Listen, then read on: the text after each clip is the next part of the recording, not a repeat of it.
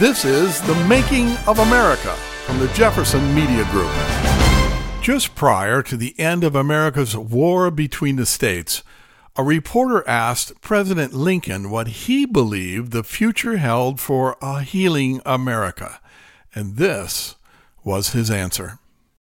If destruction be our lot, then we ourselves must be its author and its executioner. For as a nation of free men, we are destined to live through all times, or die by suicide. It would seem those words are as prevalent today as when first spoken by Abraham Lincoln in 1865. This has been The Making of America. I'm Michael Emerson, and you can visit us at jeffersonmediagroup.com.